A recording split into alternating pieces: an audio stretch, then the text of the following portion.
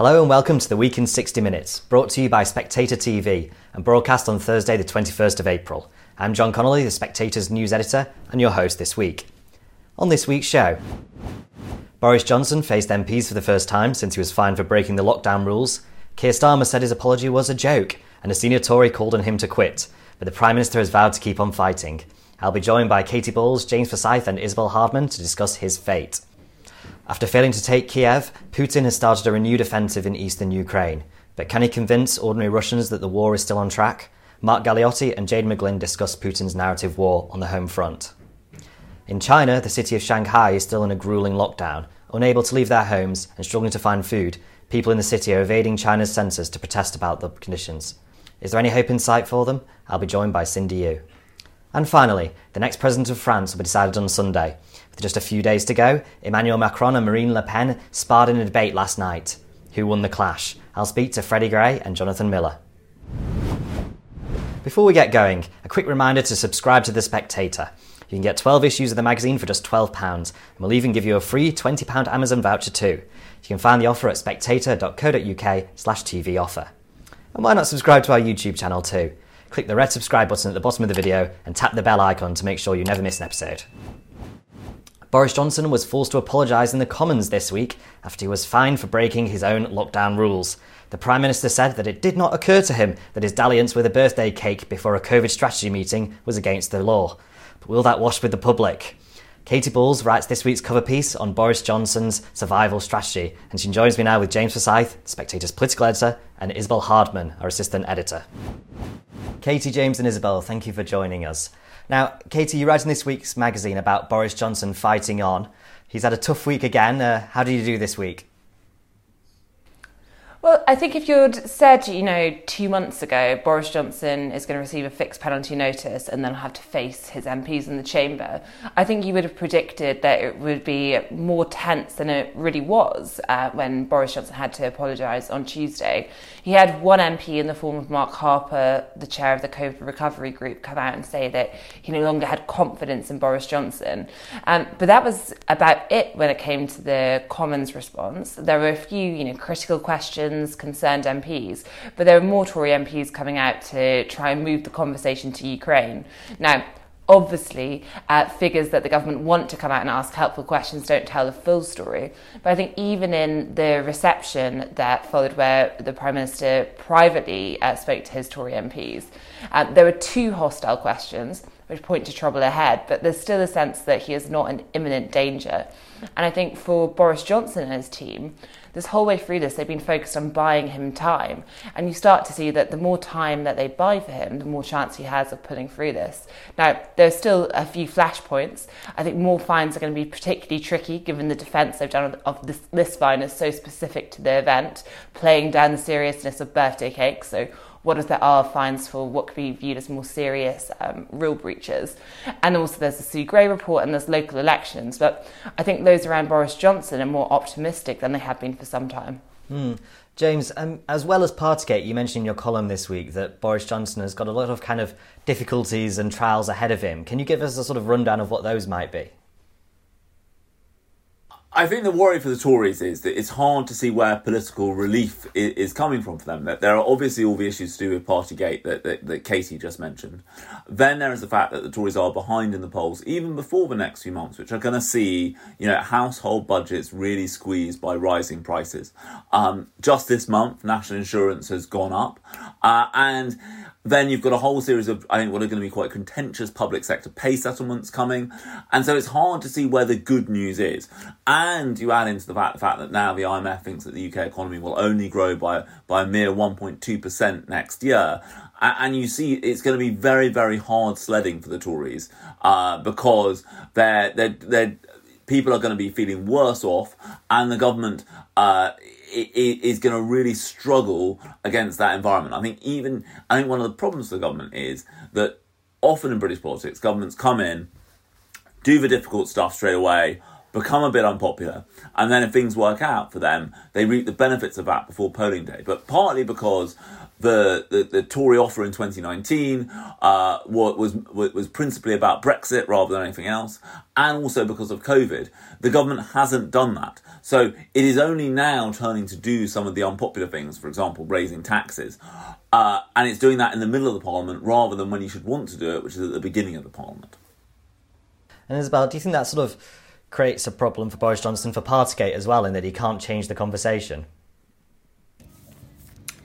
It does, yes. I mean, he's been saying and was saying repeatedly this week at Prime Minister's Questions and in his statement where he tried to very quickly address his Partygate fines before moving on to talking about Ukraine, that he thought it was important for him to be allowed to get on with the job, and that his sense of regret at receiving that fine had made him even more determined to deliver for the British people. But as James says, what is that delivery actually going to look like? Because if you've got voters who've trusted the Conservatives largely because they think they're the best at handling the economy, get to the next election and they've been through a number of years of really struggling to balance their household budgets, feeling like their money is just disappearing much more quickly because their energy bills have been going up, their pay hasn't been keeping pace. What will they have to thank the Conservatives for that will enable them to forgive the Prime Minister for his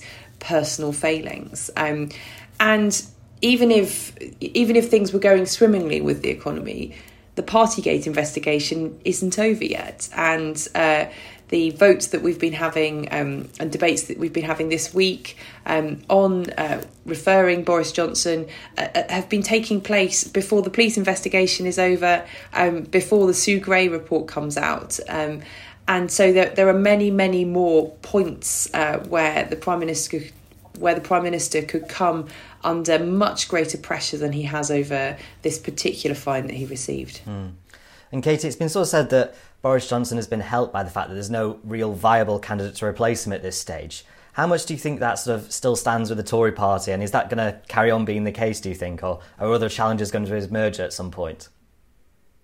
Well, I think it is a big factor in this. As Isabel just explained, there's not much really to point to at the moment in terms of things to say that voters should be positive about when you look at the cost of living crisis. But ultimately, Tory MPs are looking around and they're seeing the political pain that Partygate is still causing them, which they do blame Boris Johnson for. But the fact they're just not sure what replacement is better means that many are just going to stay with him, perhaps begrudgingly, but for the time being until something comes along. And I think the fact that Rishi Sunak's popularity has plummeted and MPs are questioning how committed he is to politics means that he is not currently seen as someone who is ready for an immediate contest. I don't think colleagues have written him off completely in the coming years, but I think a contest this year, as one former minister said to me, it'd be tricky for him, the Chancellor to run in. And then you get to the other candidates. You have figures such as Sajid Javid, who has come out and said that he used to have non-dom status after the non-dom riot involving Rishi Sunak's wife. And I think that means people are like, he looked like a safe option, and now actually you can see how that could have more pressure, more scrutiny if he had a different position. And I think just looking across the various candidates, it is just adding to the sense that almost, better the devil you know. And James, you mentioned in your piece that Boris Johnson likes to govern as an optimist. Do you think that's possible now, or do you think he's going to be too slammed by the cost of living crisis to do that and sort of salvage his premiership? No, I think this is one of the things that is difficult. Boris Johnson is inherently a kind of good time politician. He tells everyone that things are getting better all the time. That is his natural MO. I mean, I think that's why he was never happier than being Mayor of London during the 2012 Olympics. You're in a very, very different world now. And having dealt with COVID, you are now into a world where you are telling people constantly, you're having to kind of reassure people that this squeeze on their living standards isn't going to go on forever. And I think if you strike a very optimistic note right now, it could really jar with people's lived experience. And I think that is a big challenge for him. And I think the other problem for the government is that there is still this fundamental question, which is, what is the government for now that it has, in inverted commas, got Brexit done? And I think, the government have talked about kind of levelling up, has at times been cited as the thing the government is going to do. But, even after the levelling up white paper and all of this, I think there is still a lack of meat on that bone. It is still hard to say levelling up means these three things which the government is currently doing. And I mean, there is also a kind of recognition in the government that, that public service reform, which was the kind of meat and drink of British politics for a long time, there is a real lack of, again, clarity on what the government wants to do to change the way public services work. I mean, that's a particular problem, because you've got these long backlogs and problems caused by COVID and the lockdowns, in education in terms of lost learning, kids who've fallen behind, and in the NHS in terms of waiting lists. You look at the fact that you've got 6.1 million people on the NHS waiting list right now. That is a major political problem for any government, let alone a Tory one. And then you look at the fact that, since records started being collected in August 2010, you've got more people waiting 12 hours to be admitted from A&E than at any previous time. And I mean, the state of the health service is a potentially really big threat to the government over the coming months.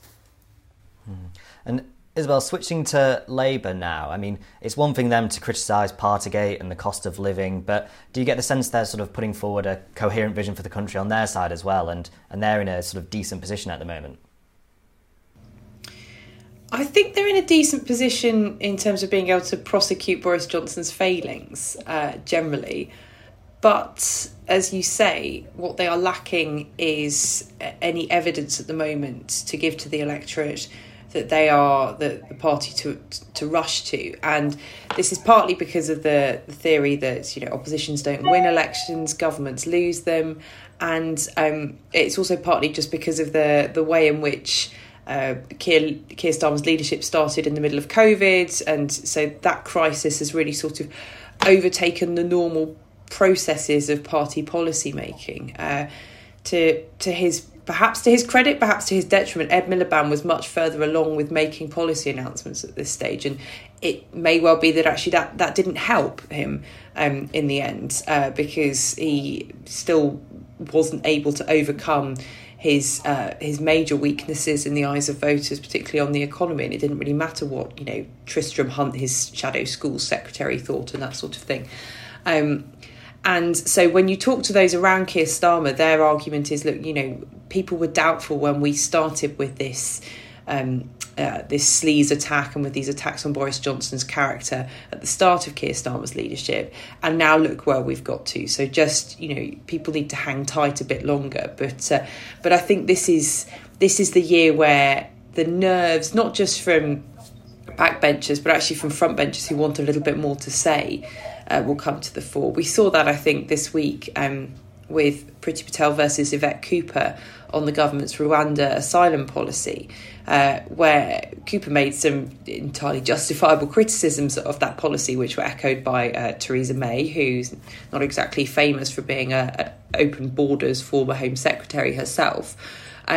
But Patel's rejoinder to this and all other critics was, well, they haven't come up with any alternatives. Now, that doesn't mean that the Rwanda asylum policy is the thing, because no one else has come up with a decent alternative.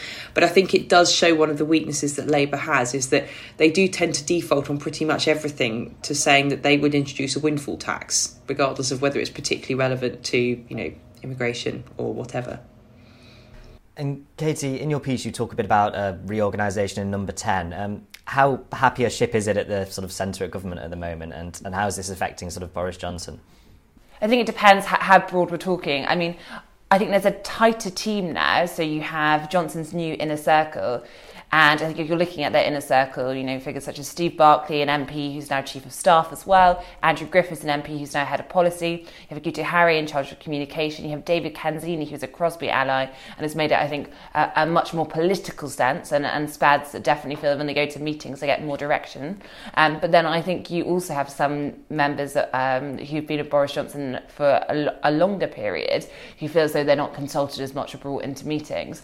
But I think generally there is a sense that Boris Johnson's shadow whipping operation straight after Partygate and the new team have meant that they have managed to land some announcements. And for example, I mean, people are still debating the Rwanda policy in terms of those crossing the channel. But I think inside government, I think that landed pretty well, and actually they do view it as a success. And James, looking forward to the local elections in a few weeks, how important are they for Boris Johnson? And do you think he sort of benefits now from a bit of a low expectation? Well, we're at that expectations management stage of the cycle where the Tories want to suggest that holding on to one councillor in the entire country would be a good result. It's midterm; it's always difficult for governments in these situations. I do think that these elections matter in two ways.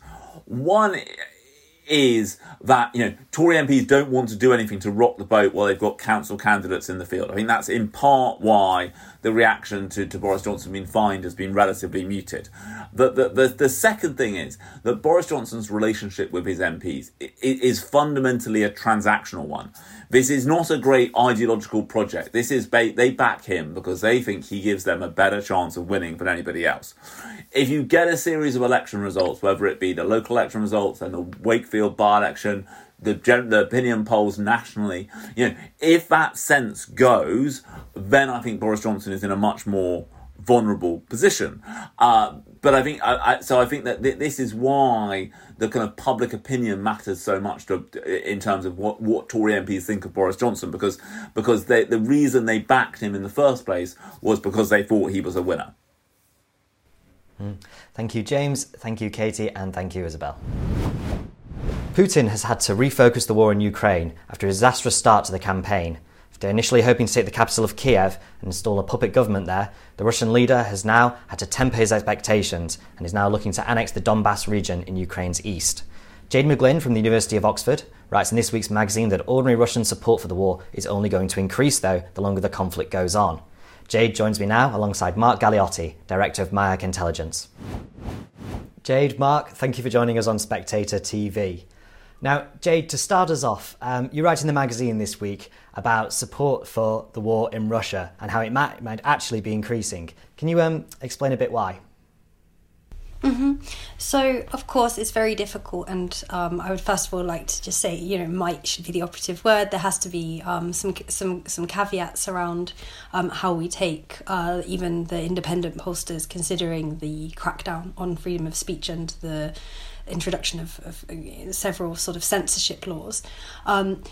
But my main argument in the piece is that in the conditions such as they are in Russia at the moment, it seems to me much more likely that support for the war is going to increase, not just simply because of a rally round the flag effect, but also because, sanctions, they are hurting people, but they're not going to be blamed. Nobody's going to say, oh, we have sanctions because there was this illegal invasion of Ukraine. They're going to say, we have sanctions because the West put sanctions on us. And so that's not really going to work against the Kremlin. And then secondly, of course, there's the fact that, of course, the body bags are going to start coming home, or ashes, as the case may be.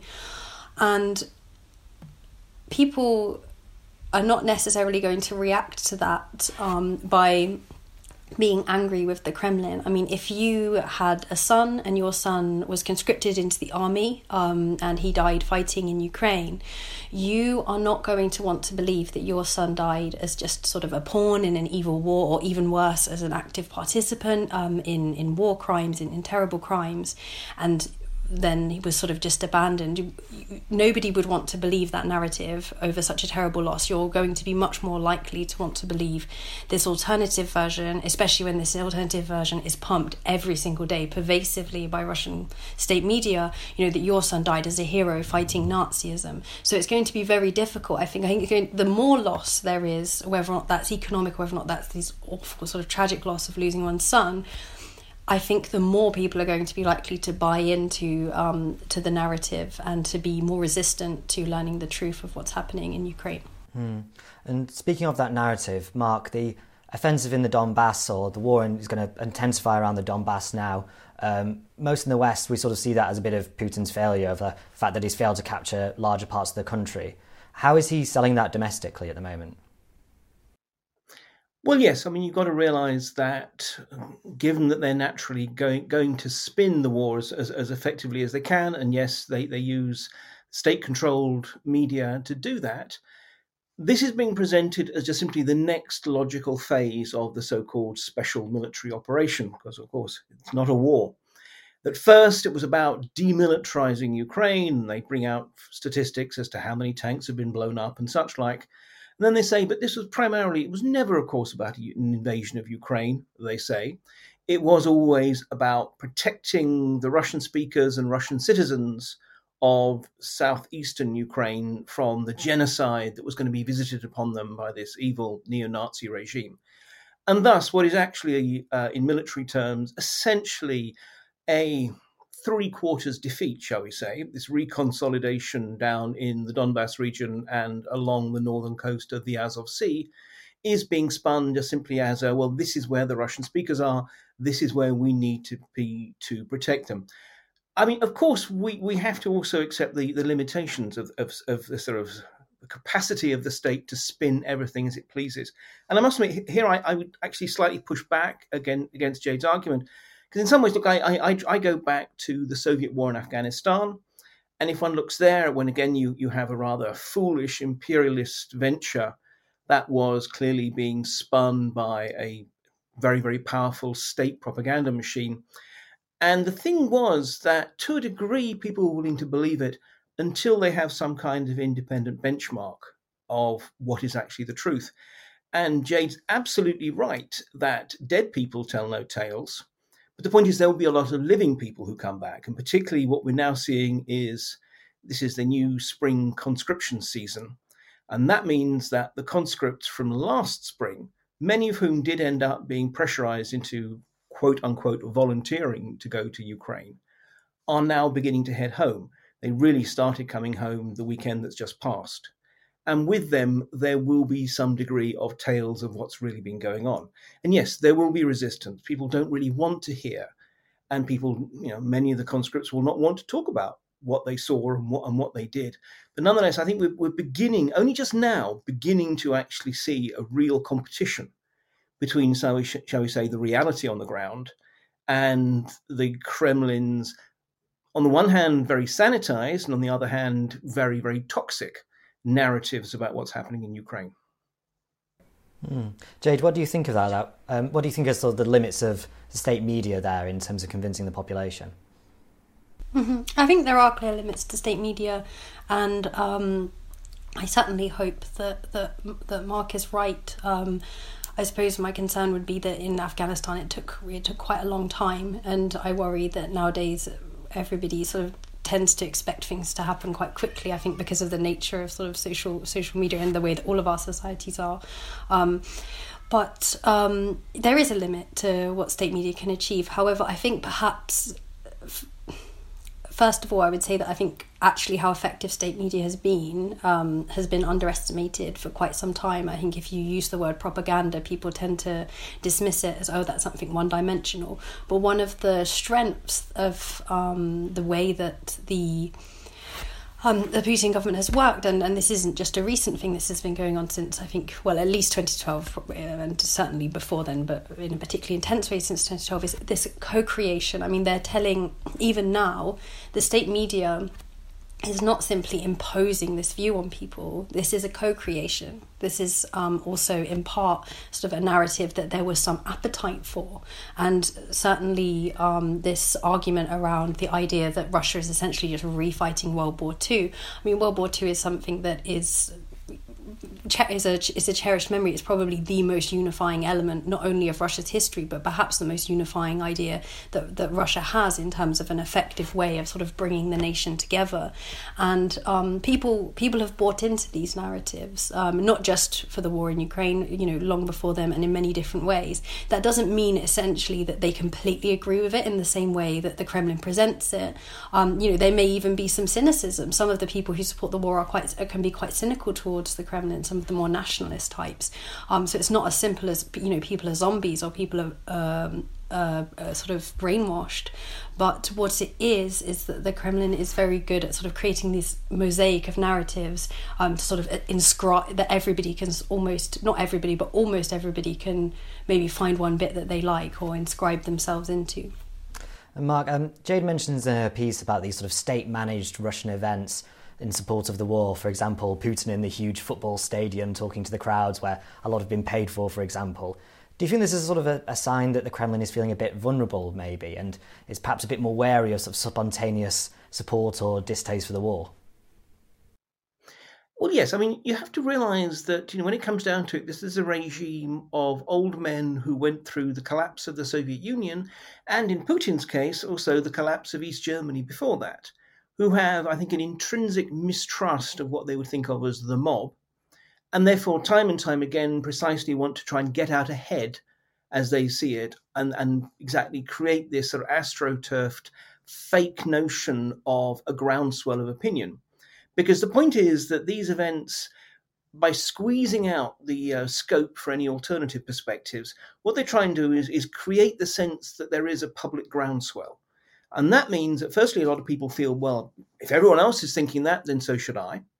Or secondly, even if they are actually personally feeling critical of the regime, if they suddenly think, well, everyone else believes this, it encourages them to keep quiet, to keep a low profile. This is an era in which, in some ways, we're seeing the weaponization of paranoia as a sort of key element of sort of control of the population.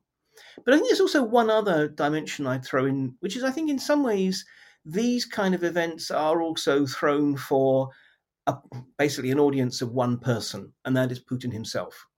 That this is actually an apparat, a collection of officials who want to please the boss. And part of that is precisely by giving him these 75% fake, maybe. But anyway, these are sort of apparent expressions of public support, and people shouting and people chanting and people waving the right flags makes him feel happy. And this is one of the almost dangerous elements, I would say, of the current situation, is that it creates this cocoon in which Putin may well be unaware of the very real complexities of how Russians are looking at their current situation. And he just thinks, well, everyone's behind me. So it's a mix. It's in part, to a large extent, it's about exactly managing public opinion and trying to create this sense of a groundswell of support, just as we see with the sort of now infamous Z symbol, that although entirely meaningless, it's not even a letter in the Russian alphabet like that. But nonetheless, this symbol is now sort of incorporated all other places as officials realize that this is what they should be getting behind, and ordinary people think, well, this is how I show I'm a patriot. So there is the creation of a national mood, but it's also about pleasing the boss. And Jade, you write a bit in your piece about the Russian state sort of instrumentalizing trauma and sort of reminding Russians of the worst eras of their history. Can you tell us a bit about that, please, and explain it? Mm-hmm. So in some ways it picks up quite nicely on a point that Mark was making there about paranoia, but there's been a sort of very deliberate, and again this is not something that started sort of on February 22nd or after February 24th of this year, but there's been an attempt to, I suppose, that I don't think we can see as anything but probably quite deliberate, to use rhetoric and language and sort of certain set phrases that deliberately hark back to the Stalinist era in certain speeches, particularly sort of some of the speeches that Putin gave in early March. And the way I personally would interpret that is as trying to sort of stir up memories, again, this discouragement of voicing alternative opinions, and so on. But there's also, many other sort of traumatic memories that sort of not just Putin, but the media as well can instrumentalise. And some of the most obvious ones that have been used before are the memory of the sort of chaos and the anarchy of the 1990s, when which in the Kremlin narrative is because of total state collapse and having a weak state. I mean, most of the uses of history that you see in Russia are about saying it's really important to have a strong state. It's really, really important, that there aren't any protests and that the state remains really strong. And so the 90s is a very useful one. I mean, to a certain extent, we haven't been seeing that one as much as we did in 2014 for obvious reasons, which is because of the state of the economy is such that it's very easy to make comparisons with the 1990s that perhaps do not leave Putin and his government in such a positive light. But there is this, I think we're all familiar with the way that, or most of us are familiar with the way that Putin uses the memory of World War II and the triumph of that and the heroism. But there's also, a less explored element of how he uses the tragedy, or what's seen as tragedies and troubles and traumas to encourage certain behaviours. Just to piggyback on that, I agree very much. Yeah, of course. And I think one can link that back to a very useful point that Jade made right at the beginning, which is that if we look at the impact of the sanctions at the moment, which in part seems to have been intended by the West precisely to bring pressure to bear on Russians to make them feel that they need to protest or whatever against the regime, that is absolutely not what is happening. On the whole, even Russians who are not fans of Putin, even Russians who are relatively West-looking and know the situation, when they go to the chemists and they can't find the medicines that their kid needs, or when they go to the supermarket and they can't find food, they are not blaming Putin. They are blaming the West. They are blaming us because we managed to launch a sanctions regime which, while absolutely hitting the sort of apex of the state, is also very much hitting the base of society. And I think in some ways this actually plays to Putin's use of national trauma and national isolation as an instrument of welding support. The idea is, even for those people who don't like Putin, even for those people who actually may well feel that Russia ought not to be in Ukraine, there is that sense that you are now in an existential struggle for Russia's independence and sovereignty, and a nasty West is penalising you for that, and therefore, like it or not, you have to, again, rally around that flag.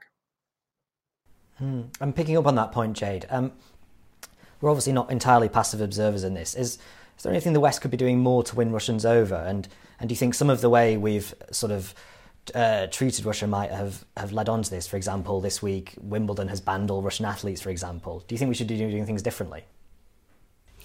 I mean, there's two quite big questions there.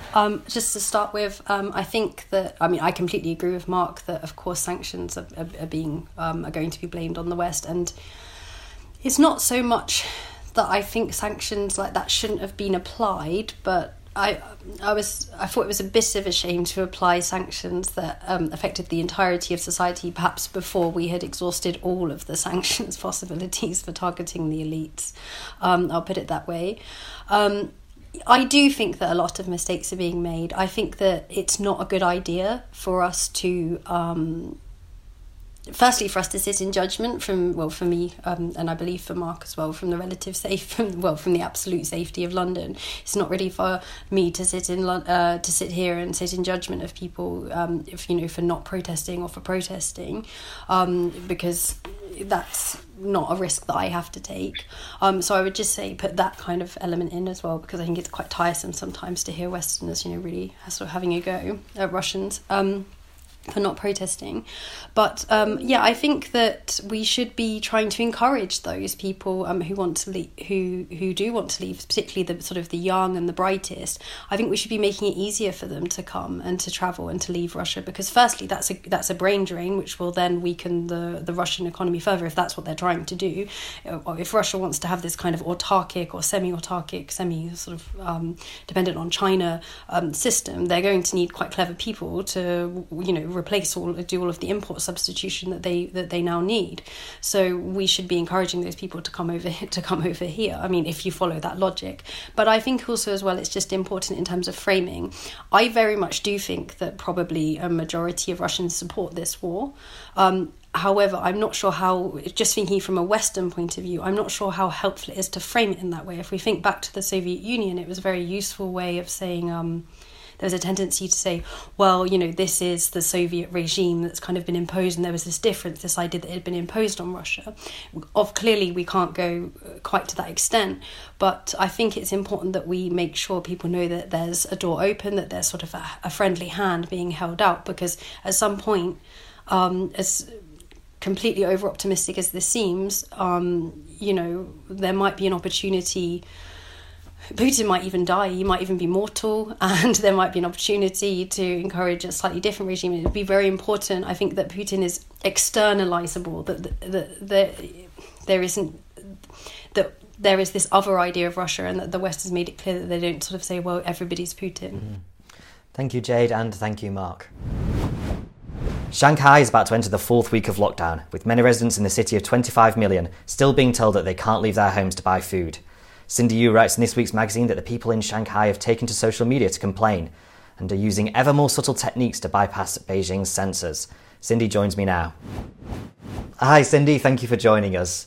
You write in the magazine about Shanghai's lockdown this week. Can you tell us a bit about the situation there for those who haven't been following the story as closely? Yeah, of course. So Shanghai, like many other cities around China, has been dealing with an Omicron outbreak. The difference with Shanghai is that it's actually one of the leading cities in China which has been advocating for living with COVID, or as much as possible, living with COVID strategy. So it actually didn't lock down when it found its first cases earlier this year, which meant that by the time that it did lock down, the authorities didn't actually know how many cases there were in the city. A lot of these were asymptomatic anyway. So it spent weeks basically telling people, 25 million residents basically, we're not going to lock down, don't worry. Then it did lock down at the end of March, and it split the city into two in order to do kind of 1 week fire break, all the while saying this is how long it's going to be. And then it extended that indefinitely, and it's currently still an indefinite extension of lockdown. But this whole messy nature of the lockdown has meant that a lot of people just weren't prepared for the siege that then they're living under now. And bizarrely, Chinese lockdowns these days mean that you can't even leave your flat in the tightest areas. You can't even leave your flat in order to get grocery shopping or anything like that. So it's created this logistical challenge on top of the public health challenge, because the government is having to arrange rations, online shopping is severely oversubscribed. And then there's just the sheer number of infections that are happening in Shanghai at the moment. At its peak was about 27,000 in a day, meant that because everyone had to be centrally quarantined under China's zero COVID strategy, that actually there was, just not enough people to transport into these quarantine centres. There were not enough quarantine centres themselves in order to make this happen. So the government is basically dealing with a lot of different problems all at once at the moment. And you mentioned there's some quite draconian measures. Are they having any impact at all on the virus itself? Are numbers reducing? Is it worth the sort of the measures? Yeah, the numbers are reducing. So at its peak last week, it was about 27,000 a day, but right now it's a bit under 20,000. So we do see it coming down, but the government is trying to get zero COVID to happen by the end of April at the latest, and that's just not looking very good at all. It's a very ambitious target. So the numbers are coming down, but there are also questions about how effective these measures are, because under a zero COVID policy, you're meant to kind of quarantine anyone who might infect, right? But at the moment, what we're hearing are these stories about quarantine centres potentially having cross-infections, where people who are testing negative are put with people who are testing positive, creating these cross-infections, or in these mass testings that have become the norm in China, where people are just kind of squished up against each other. And there are social media videos showing this. And some people have started refusing to go downstairs to do these tests because they're worried about getting infected during the testing process. So there are all these questions where, just the sheer scale of infections is something that China hasn't seen before, and they're struggling under it. And can you tell us a little bit about these sort of complaints we're seeing on social media and the kind of things people are sharing about their treatment in Shanghai? Yeah, so I think that's the point that I pick out most on my piece, which is just this incredible moment on social media where so much of this chaos is playing out online, so that people like me sitting in London, Chinese people who are concerned elsewhere, can see everything that's happening. And obviously not every single person in Shanghai will be having a similarly terrible experience. There are those who are very well resourced, well-to-do, who can get enough food and who can get enough medicines and who do have the contacts. So I'm not saying that every single person of those 25 million in Shanghai are struggling, but a lot of people are. And they're going to social media, posting phone call recordings of themselves, talking to the authorities, posting videos of potentially arguments with the police, similar things like that, bad treatment at quarantine centres. They're posting blogs about people running out of food, people running out of medicine, and all of this is just providing too much for China's censors to deal with. So during the time that we're having these health workers dealing with the Omicron outbreak, we're also having China's infamous censors dealing with a social media outbreak. And they're struggling. They're really struggling because the volume of grievances is just something that they can't keep up with. And there was this really intriguing moment on April 13th, between the hours of midnight and 4 a.m, where it just seemed like the censors kind of clocked off for a bit, and people were complaining about the Chinese government, but under the guise of criticising America. So maybe that's why it didn't trigger any warnings with the AI that's used to scour social media. But there was just this hours of just completely unfiltered deluge of criticism. And it was a really heartening moment to see because, and I quote this one post in my article saying, "This is the real voice of the people. Commemorate tonight. At least I know that we are still awake. Though we travel in the darkness alone, there will be a day when we have the force of a prairie fire." Because people on social media don't normally see this kind of negative news. But, they're finding it heartening that the censors are struggling to keep up because they can see that there are other people struggling. And also a point that I make in my piece is that the authorities also respond to social media. So if you make a complaint on social media, even if it's deleted, someone somewhere has seen that. And we have seen evidence of the government basically backtracking or U-turning because of a social media backlash. So for example, one of the early things that the Shanghai authorities did was splitting parents and children when they were going into quarantine. So if the child was testing positive and the parent didn't, the child would have to go into quarantine by themselves, even if it was, a baby or a toddler. And that caused a massive internet backlash. And Shanghai authorities have now backtracked on that. So people know the power of social media. It's not just cathartic, it's also effective for essentially people who don't get to go to the polling stations. And the authorities are actually afraid of being humiliated or causing instability that start from social media. And so they try to, placate people, and they try to resolve these issues once they go viral.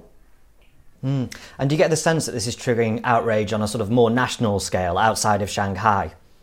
It's really hard to know, but for sure, not every single critic online at the moment are people in Shanghai. There will be people who are, complaining about the inhumanity of the lockdown, not necessarily being lockdown skeptic completely, but just the extent and the inhuman nature that, some of these policies, for example, splitting parents and children, have been carried out are.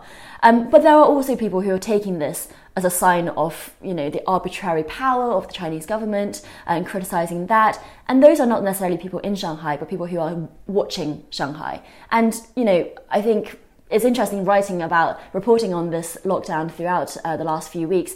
There was a lot of schadenfreude, I think, from Western readers and observers. China's now dealing with its own pandemic. But actually, for Chinese people and, for people, I'm Chinese as well, it's actually very concerning. It's a doom-scrolling moment where you can't tear yourself away from social media because there are so many concerning stories. It's not funny at all, actually. And so a lot of people in China are concerned that A, this is happening in a city, the most economically developed city in the country, and that B, it might happen to them later on as well if something similar, a similar outbreak happens. So it's really concerning, and I think some people do draw political conclusions from that. I don't think this is going to go anywhere, though. Before people wonder if this is going to be the downfall of Xi Jinping or the Chinese Communist Party, I don't think it will go that far, because once they get this under control, Chinese people can tend to have short public memories, and they don't then carry that through. And you mentioned in your piece as well about people trying to get around the censorship regime. Can you tell us a bit about the methods they're using to sort of escape the hand of the censor? Yeah, absolutely. So first of all, just to explain how censorship on Chinese internet works, it's actually the social media companies themselves who carry out the censorship. They get briefed by the central government, probably weekly, on what are the banned topics and keywords. Then it's the social media platforms themselves who employ either in-house teams or external contractors, professional censors, if you will, in order to carry out these orders, to actually implement them on a granular level. So that can be manual, millennials, for example, who are apolitical themselves, but actually know far more about the darkest moments of Chinese history than your average Chinese person, because they have to be able to censor that. They're helped also by artificial intelligence, bots essentially that search for keywords, also scour pictures for embedded text in case screenshots are a way to get around that. And so people get around it by avoiding keywords. So instead of sensitive words like 政府, which means government in China, people just write ZF because that's the first letter of each of those syllables to refer to the government, and that seems to get around that. People post pictures upside down in order to get past the AI analysis of pictures. And there are also memes which refer to things to people in the know. So for a time, a picture of an empty chair was banned on Chinese social media when the censors caught up, because users had started using an empty chair to signify the late dissident Liu Xiaobo, who received his Nobel Peace Prize in absentia, so the empty chair. And so all of these ways people have of getting around things, and then also reposting. So you've got this fascinating environment where the Chinese people know that they are being censored. They talk about the censors openly, and they also talk about the methods of getting around the censors openly. So I read one blog complaining about the poster's neighbour who had died of an asthma attack because he wasn't seen at hospital fast enough because of the lockdown. And at the end, he wrote something like, please, if you see this, do not tag the government in it, do not tag any state media in it, but copy and paste, repost, because they can take one thing down, but they can't take all of us down. So, it's this dystopian world where people know that they're being censored and are trying to find all of these ways around it, and a lot of the time succeeding. So it's a cat and mouse game, basically. And you mentioned about lockdowns potentially spreading to other cities. Do you think the criticism the government is receiving now is making that less likely, or do you think they're going to plough on regardless with sort of the zero COVID strategy if it does spread elsewhere? So I think even zero COVID has degrees because China has done zero COVID from the beginning, from January 2020. But what is bizarre about the Shanghai lockdown is just how severe it is, because not only are people locked down and people contact trace and centrally quarantined, something new has happened in Chinese lockdowns, which is that those in the strictest tier in lockdown in Shanghai can't leave their flats even to buy food. And I think that has caused a lot of the problems for people locked down, because at the beginning, you could get these permits for household, you could go out to do family shopping every other day. I'm not sure why they have stopped doing that. And the city of Xi'an over Christmas, when it was locking down because of Omicron, was the first to pioneer this strategy. And that was the first we saw government rations being sent out. But now Shanghai has copied it. But that's not the case for lockdowns across China. So I don't understand why it is that the Shanghai authorities themselves have gone for this extreme version. And they have been criticised and compared to other cities like Shenzhen, which have had much more humane lockdowns. Pets have been able to be quarantined with their owners, children with their parents. It's confusing, it's baffling actually why Shanghai has gone for this extremism.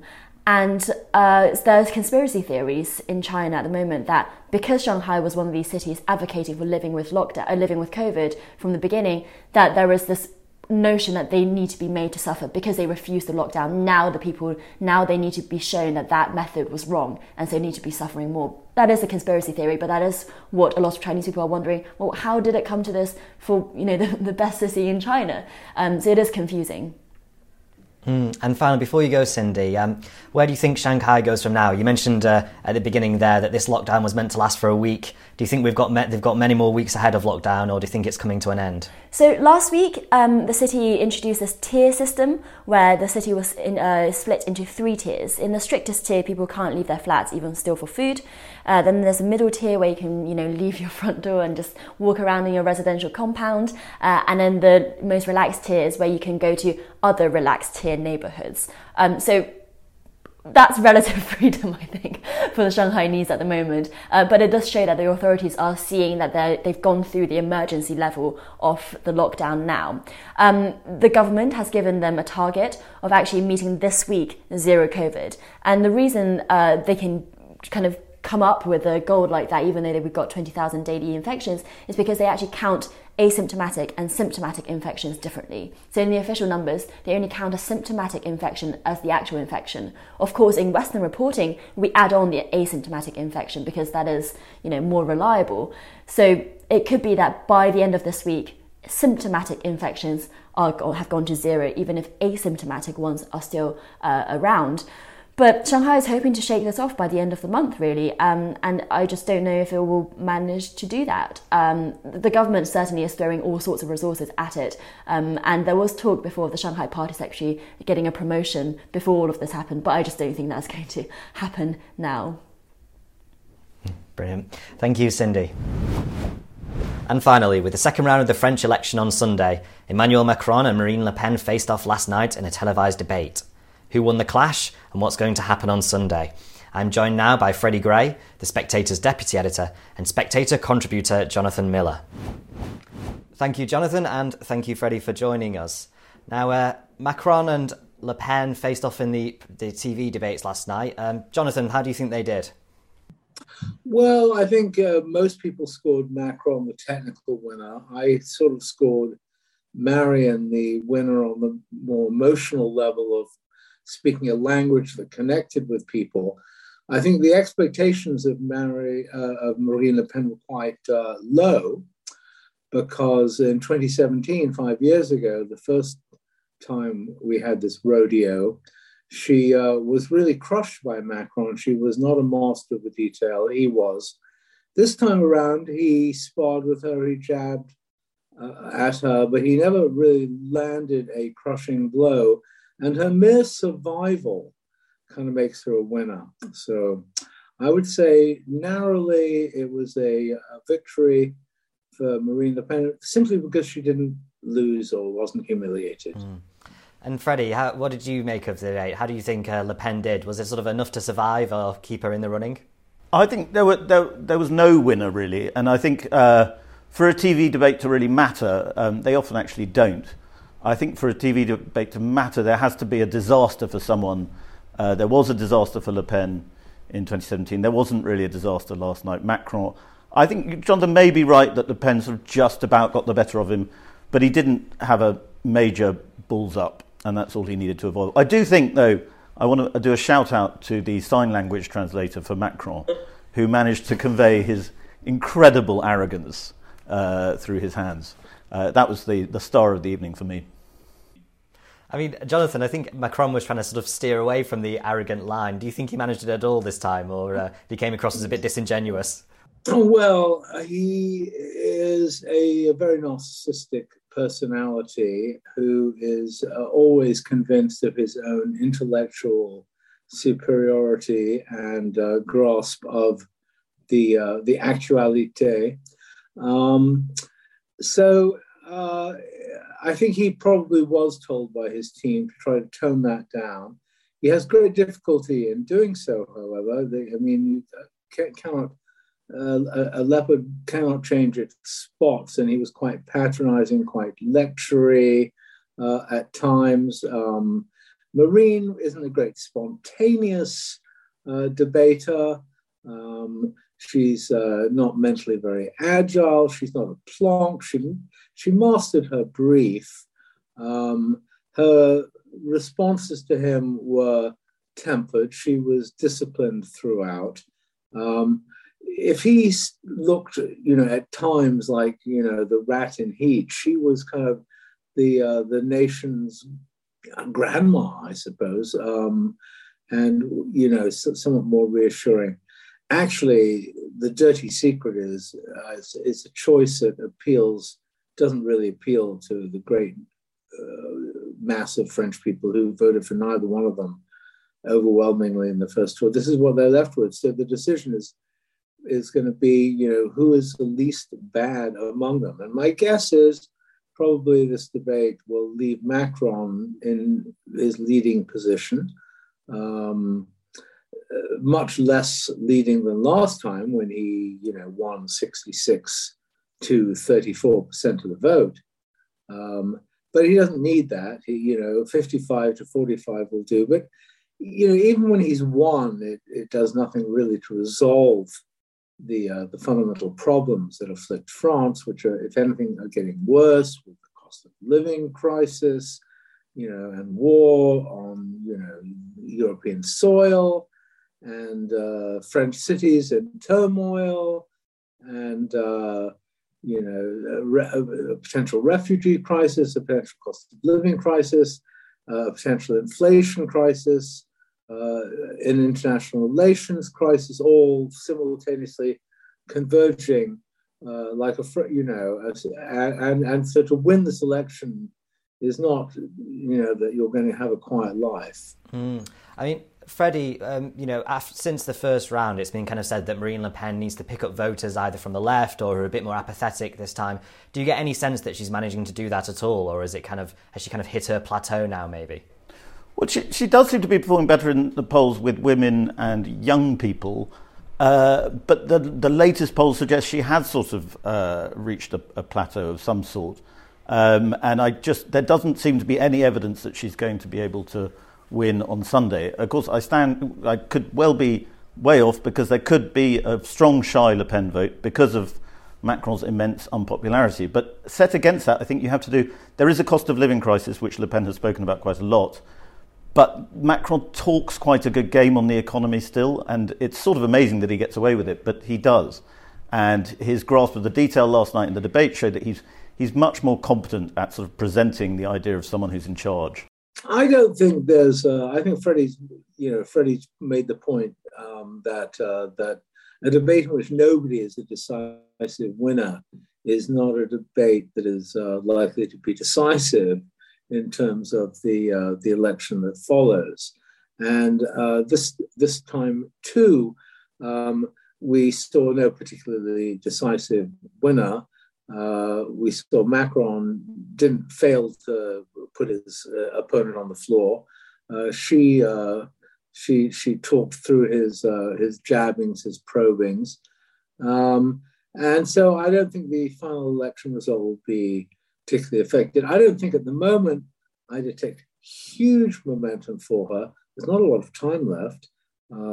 It's the afternoon after the night before here in France, so it's the afternoon, and the polls open at 8 a.m. on Sunday. I think the result is baked in. Most of the people I talk to expect Macron to win. Very, very few of the people I talk to are happy with that. And Freddie, what do you think Macron's strategy is at this stage now? Is it to hold the line, or do you think he's got a sort of bit of a temptation to try and move to the right slightly to counteract Le Pen? Well, he can't stop himself from ostentation, so I think there'll probably be another ridiculous photo shoot that will go viral. He seems to almost be doing those deliberately. And I think he wants to convey immense confidence, and he's pretty good at doing that. It doesn't matter how much you dislike him as a person. He is a pretty brilliant campaigner. I think we just have to admit that that's true. Well, I don't think Macron's been a brilliant campaigner. I part company with that. I think he's avoided campaigning. He thought that the momentum of his interventions with Putin in the Ukraine crisis might put him in this kind of Olympian position as a sort of great statesman at a time of crisis, would carry him through. And then when he has actually confronted voters face to face, it's been a kind of redux of the last 5 years. He's not really comfortable with people. He kind of says inappropriate things. His body language is sort of defensive. He's much more comfortable in a kind of professorial, imperious role, preaching at people. So I think his campaign has been, quite ordinary so far. I think even on the level of social media, Marine has shown more agility, a crispness that the Macron messaging has kind of lacked. So I don't rate his campaign. I think his calculation, though, is that he's in a position where he simply can't lose.